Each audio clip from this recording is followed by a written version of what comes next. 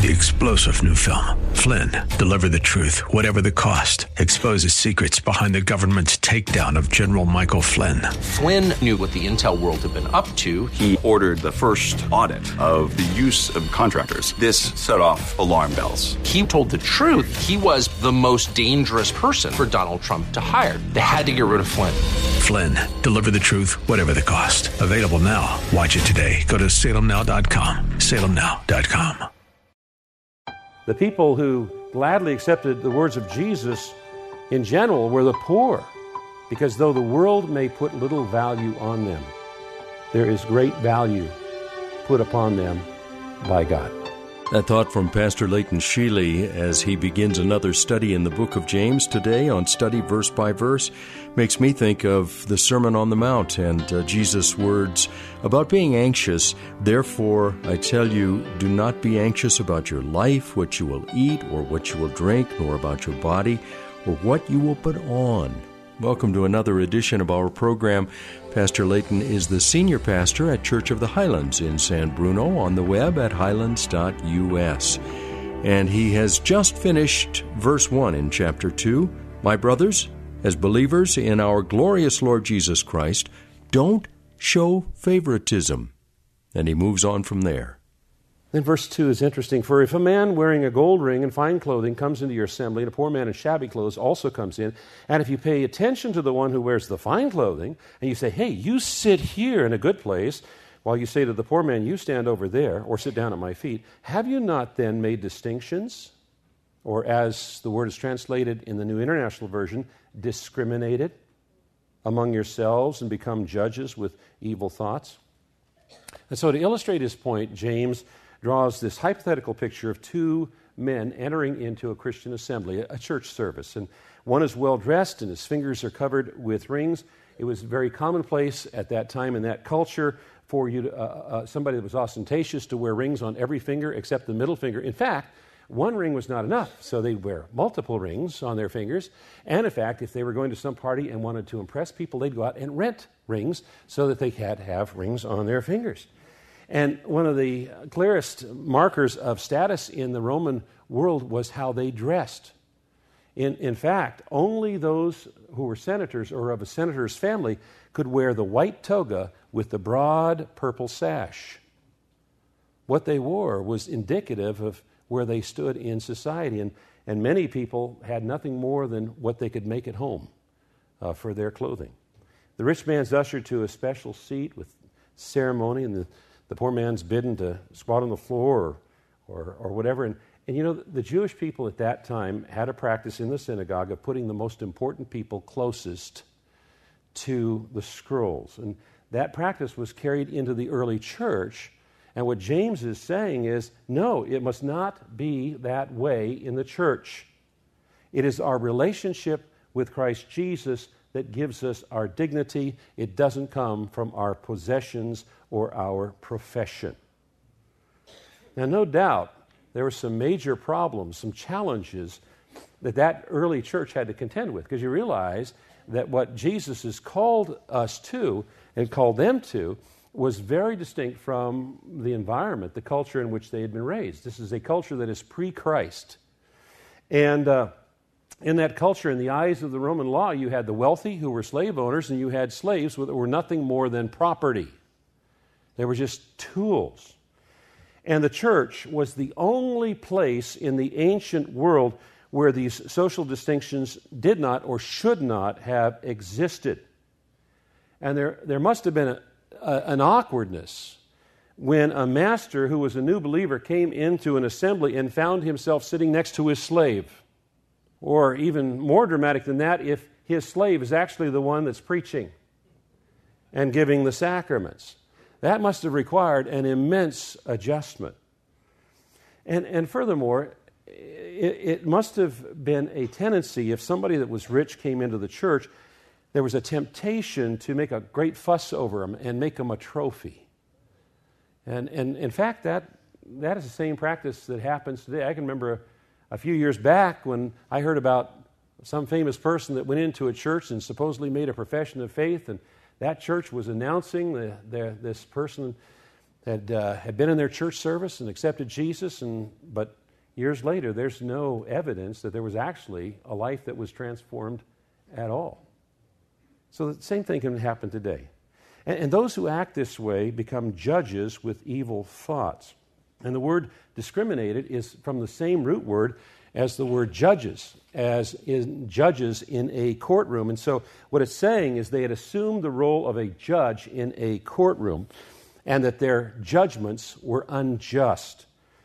And we hear this instruction in Leviticus chapter 19, verse 15. You shall do no injustice in court. You shall not be partial to the poor or defer to the great, but in righteousness shall you judge your neighbor. And so Leviticus tells us to give no preference to either the rich or the poor, but to do what's right in the sight of God in both cases. Now, such impartiality was not common in the ancient world. Preference was almost always given to the rich at the expense of the poor. In Western civilization today, the opposite condition is common, where preference is given to the poor at the expense of the rich. And neither is right in the sight of God. The church must be the one place where all such distinctions are wiped out, because in the presence of God, we are all one in Christ. Verse 5, listen, my beloved brothers, has not God chosen those who are poor in the world to be rich in faith and heirs of the kingdom which he has promised to those who love him? But you've dishonored the poor man. Are not the rich ones the ones who oppress you and the ones who drag you into court? Are they not the ones who blaspheme the honorable name by which you are called? It's important for us not to misunderstand what James is saying here. He's not saying that all poor people are rich in faith, nor is he excluding the rich from the ranks of the saved, nor is he suggesting that poverty is any merit. But one reason that God has chosen those who are poor can be easily seen in the account of the rich young ruler, where Jesus indicated that those who are rich find it exceedingly difficult to enter God's kingdom because of their attachment to their wealth. God blesses those who willingly recognize their spiritual bankruptcy. Blessed are the poor in spirit. It's not that the church and Christ do not want the rich and the wealthy, but the simple fact of the matter is the gospel offers so much to the poor and demands so much from the rich that it tends to appeal to the poor in great numbers. The people who gladly accepted the words of Jesus in general were the poor, not the rich, like that rich young ruler who went away sorrowfully because he had great possessions. The gospel of Christ is especially welcome to someone who is poor, because though the world may put little value on them, there is great value put upon them by God. Now, there's another reason why God chooses the poor, and it's stated explicitly in 1 Corinthians chapter 1, verse 26 and following. Remember, dear brothers and sisters, that few of you were wise in the world's eyes, or powerful or wealthy when God called you. Instead, God chose things the world considers foolish in order to shame those who think they are wise. And he chose things that are powerless to shame those who are powerful. God chose things despised by the world, things counted as nothing at all, and used them to bring to nothing what the world considers important. And as a result, no one can ever boast in the presence of God. God has united you with Christ Jesus. And for our benefit, God made him to be wisdom itself. Christ made us right with God. He made us pure and holy, and he freed us from sin. Therefore, as the Scriptures say, if you want to boast, boast only about the Lord. And so God often selects those who have nothing so that no one can boast before him.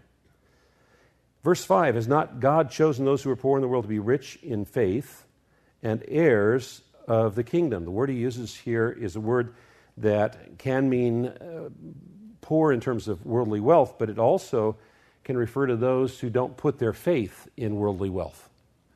And so what he's contrasting here is those who have put their faith in God and those who have not.